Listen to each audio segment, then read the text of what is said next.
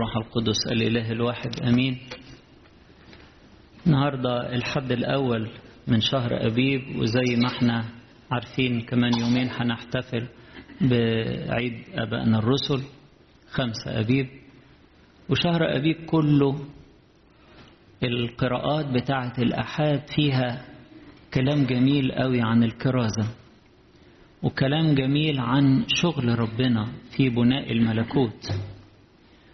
فالنهاردة مثلا بيتكلم على إرسالية 70 تلميذ، ودي انفرد بها القديس لوقا في إنجيله الإصحاح 10. والحد الجاي هيتكلم على مبادئ مهمة في الخدمة، من ضمنها الاتضاع ومن ضمنها الحذر من العثرة. وفي الحد الثالث هيتكلم على إشباع الجموع، وده هدف خدمة ربنا إنه يشبع كل احتياجات البشرية. والحد الرابع الكنيسة مختارة في إقامة لعازر، الحياة الجديدة اللي السيد المسيح جاي يديها لنا. ومعجزة إقامة لعازر دي يعني لمحة من المعجزات الهائلة اللي السيد المسيح عملها عشان يأكد إن هو واهب الحياة، وبيقول أنا هو القيامة والحياة، ومن آمن بي ولو مات فسيحيا. النهاردة في إرسالية التلاميذ عايز أركز على نقطة واحدة في وسط الكلام الجميل اللي سمعناه، الفرح بالعمل مع ربنا، الفرح بالعمل مع الله. الشغل مع ربنا دايما مفرح، ويا بخت اللي بيشتغل مع ربنا دايما تلاقيه فرحان. والعجيب ان ربنا اللي قادر على كل شيء ده بيدعينا ان احنا نشتغل معاه. طب هو محتاج مساعدة؟ طبعا لا. محتاج مشورة؟ طبعا لا. محتاج اي يعني واحد فينا يعمل حاجة؟ لا، ده نعمة منه وشرف وبركة لينا ان احنا نشارك معاه في بناء ملكوته. ما هو الملكوت ده بتاعنا كلنا، هو دعانا ننضم لعيلته، زي ما يكون أب وعنده ثروة كبيرة قوي قوي، وبعدين تبنى ولاد كتير خالص، تبناهم بقوا عيلته، أعطاهم اسمه، يعني أعطاهم اسمه وسجلهم يبقوا ولاده. طيب دول يبقى الميراث بتاعه هيتوزع عليهم، يعني قال كلهم شركاء في الميراث، كلهم شركاء في الميراث. طيب وإذا كانوا شركاء في الميراث يشتغلوا معايا بقى، نشتغل سوا في البيزنس بتاعنا. بس بيزنس جميل قوي، هو بناء الملكوت. طب يلا نشتغل سوا.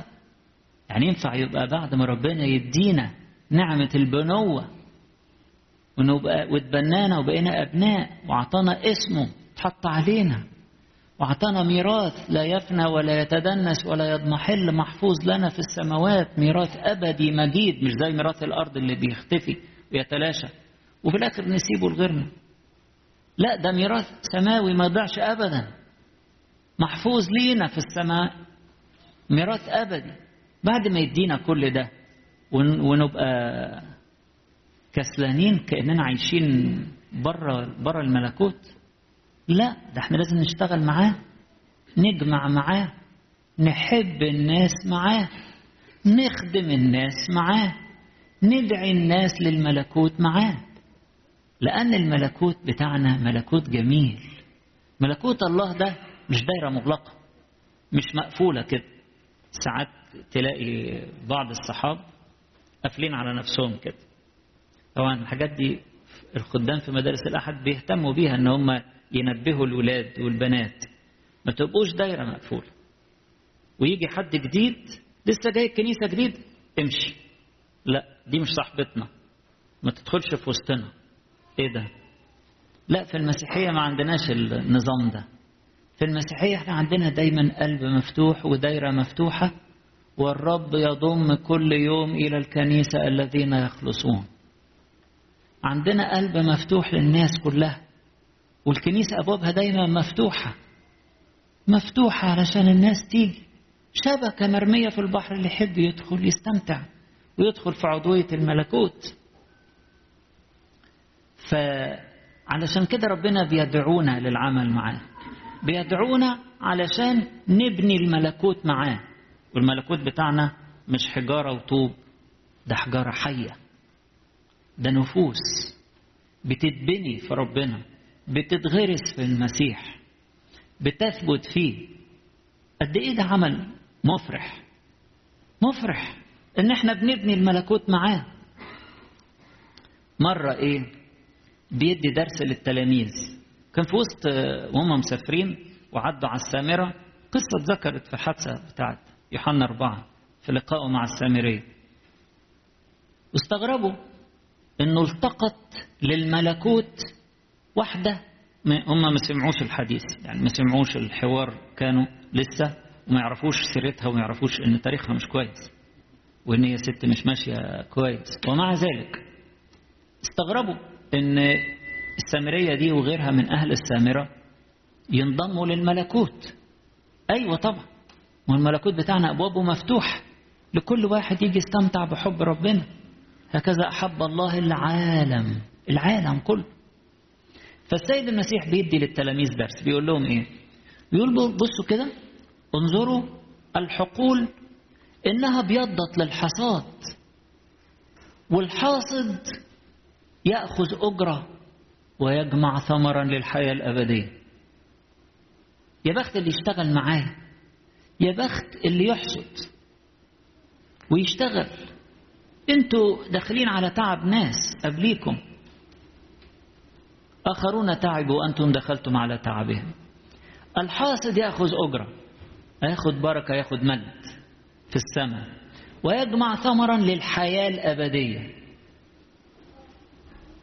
خلوا بالكم في إنجيل يوحنا يحب قوي قوي يقول تعبير الحياة الأبدية.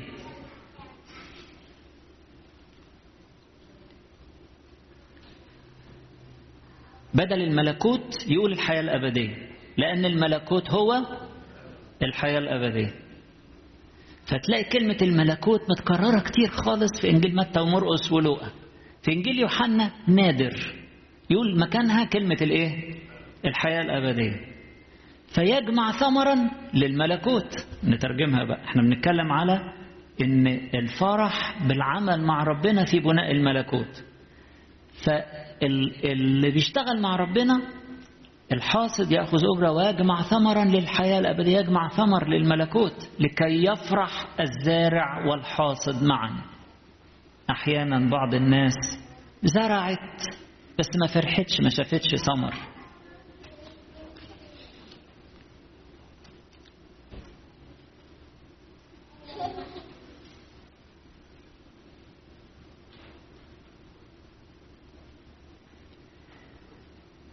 فيا عيني زرعوا زرعوا زرعوا زرعوا بالدموع وما شافوش ثمر.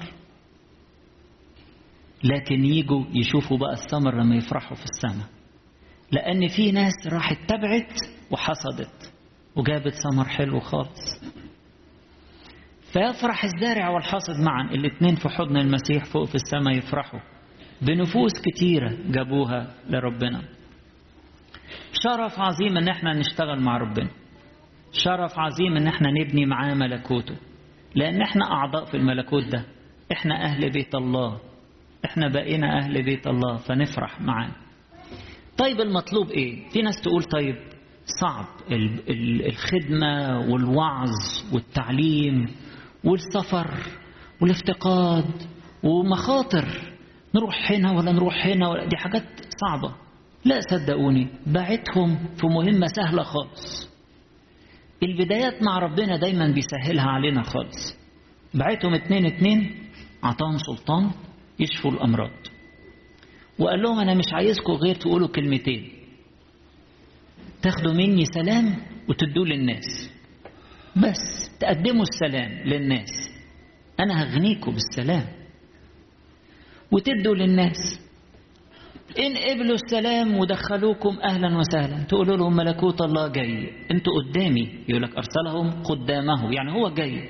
هم مش بيكرزوا بنفسهم، هم بيكرزوا باللي جاي، بالمسيح. احنا مش بنكرز بأنفسنا زي ما القديس بولس الرسول قال، لسنا نكرز بأنفسنا بل بالمسيح يسوع ربا وبأنفسنا ايه؟ عبيدا لكم لأجل يسوع.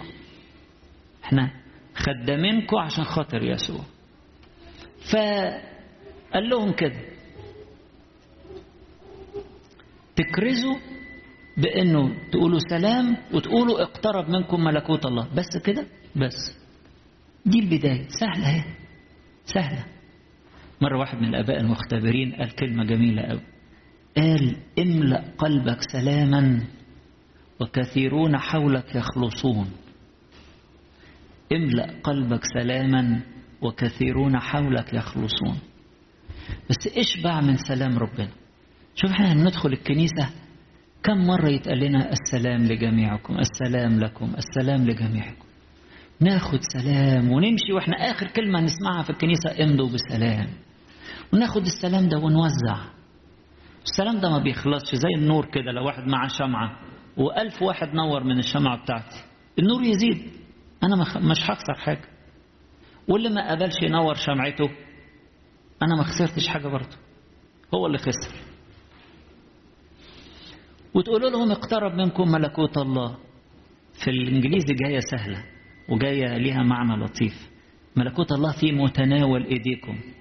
The kingdom of God is at hand. is at hand. في إيديكم.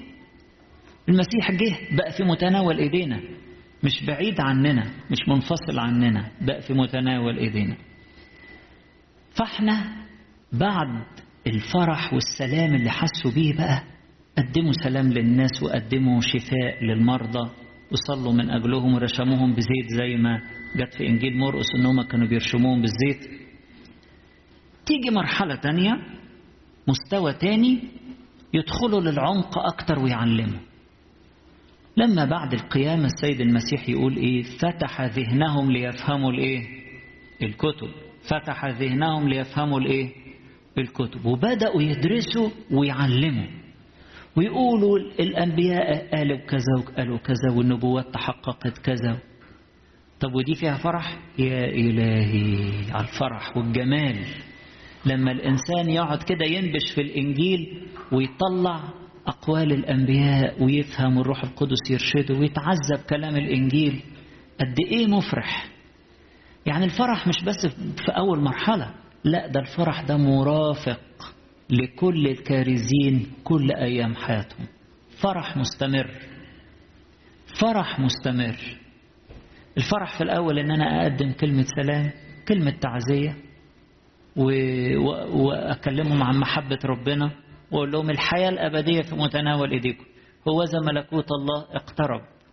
الحياة الأبدية السيد المسيح جاي يدينا حياة. دي المرحلة الأولى. لما الإنسان يتقدم يبتدي يفهم الأسفار المقدسة والمسيح ينور ذهنه والروح القدس يرشده يبتدي يعلم، فيبقى سعيد جدا بكلمة ربنا وفرحان ومش قادر يوقف، مش قادر يوقف، لأنه كل ما يدخل لعمق يلاقي فيه أعماق أبعد، وكل ما يتعذب حاجة يلاقي فيه تعزيات أكتر. فما يسيبش الإنجيل كل أيام حياته ويقدر إن هو يشبع بالإنجيل ويفيد، فينمو في فهم الأسفار وتفسيرها وينمو أيضا في الفرح. عشان كده اللي بيشتغل مع ربنا دايما فرحان. الفرح لا ينقطع عن حياة الكارزين بالبشارة المفرحة. وإحنا بنكرز بإيه؟ بنقول للناس إيه؟ بنقول لهم ربنا بيحبكم، هكذا أحب الله العالم. نقول للناس تعالوا، مش هتلاقوا أحلى من المسيح، مش هتلاقوا أحلى منه، مش هتلاقوا. العالم بيقدم متع يشغل بيها الناس كل يوم حاجة جديدة، بس مش هيلاقوا الفرح ده، مش هيلاقوا المتعة والسعادة دي غير في المسيح. تعالوا ذوقوا وانظروا ما أطيب الرب. بنكرز بحب الله للبشرية ونعمته على البشرية، ونفرح إن الملكوت ينمو، نفرح إنه في نفوس كتيرة بتنضم لعضوية جسد المسيح، لعضوية الملكوت. اللي بيشتغلوا مع ربنا كمان يفرحوا بنعمة ربنا اللي بتسندهم وهم حاسين بعجزهم وفقرهم، وربنا بيشتغل فيهم، فيفرحوا يقولوا يا رب ده كتير، انت بتديني حاجة أنا ده كتير خالص عليا، لكن يمكن بتديني علشان كلنا يا رب نفرح وكلنا نشبع وكلنا نتعزى. فبنفرح بنعمة ربنا اللي بتشتغل بتسندنا في ضعفنا. بنفرح كمان بقوته اللي سندانا، بنفرح بمحبته اللي غمرانا. بنفرح حتى لو قالوا لنا امشوا من هنا واترفضنا واتطردنا. قالها لنا السيد المسيح، قال طوبى لكم إذا طردوكم، افرحوا وتهللوا لأن أجركم عظيم في السماوات. الإهانة والطرد وعدم القبول اللي انتوا بتواجهوها على الأرض من بعض الناس اللي بيتكبروا، اللي مش عايزين ربنا، فاخرجوا خلاص، اخرجوا، انتوا مش هتخسروا حاجة، بل افرحوا وتهللوا لأن أجركم محسوب. كأنكم اشتغلتوا بالظبط، كأنكم زرعتوا بالظبط، أجركم عظيم في السماوات. ولاد ربنا مش بيفرحوا ولا يتباهوا بالسلطة والنعمة والقوة اللي ربنا عطاها لهم، بيفتخروا بربنا. ما بيفرحوش بالمظاهر، ما بيفرحوش بالشهرة. لا تفرحوا أن الشياطين تخضع لكم. ما بيفرحوش بأن هم بقوا لهم كرامة معينة. لا، يفرحوا إن أسمائهم متسجلة في عضوية الملكوت. ده الأهم. يفرحوا إن هم أولاد لله، يفرحوا لأن هم لهم ميراث في الحياة الأبدية. يفرحوا إن تعبهم مش باطل، تعبهم ده بينشئ ليهم في السماء ثقل مجد أبدي. يفرحوا بحب ربنا اللي بيغمرهم باستمرار وبيسعدهم باستمرار. بيفرحوا إن ليهم ميراث لا يفنى ولا يتدنس ولا يضمحل، محفوظ ليهم في السماء. يا بخت ولاد ربنا، يا بختنا وإحنا فرحانين بنعمة ربنا وبالميراث وبالمواعيد العظمى والثمينة التي صرنا بها شركاء الطبيعة الإلهية. هي دي سر فرحنا. عشان كده بنشتغل مع ربنا، كل واحد بمواهبه، كل واحد بإمكانياته، بس نشتغل مع ربنا. بدل ما عايزين نفرح نخدم ونبذل ونشتغل مع ربنا ونقول له يا رب زي ما شاول كده قال له ماذا تريد يا رب أن أفعل؟ ها أنا ذا. ما فيش حد من الأنبياء كان سوبر من البداية. إشعيا قال أنا إنسان نجس الشفتين، أرميا قال أنا ما أعرفش أتكلم، موسى قال أنا ثقيل الفم. كل الناس العظماء دول بداياتهم ناس عاديين زينا وأقل من العاديين، أقل من العادي. منهم القاتل ومنهم عندهم مشاكل صعبة وخطايا صعبة. ربنا اشتغل بيهم شغل هايل، وفرحوا بشغل ربنا، فرحوا وعاشوا طول حياتهم يخدموا ربنا ويمجدوا ربنا ويسبحوا له كل المجد والكرامة إلى الأبد. آمين.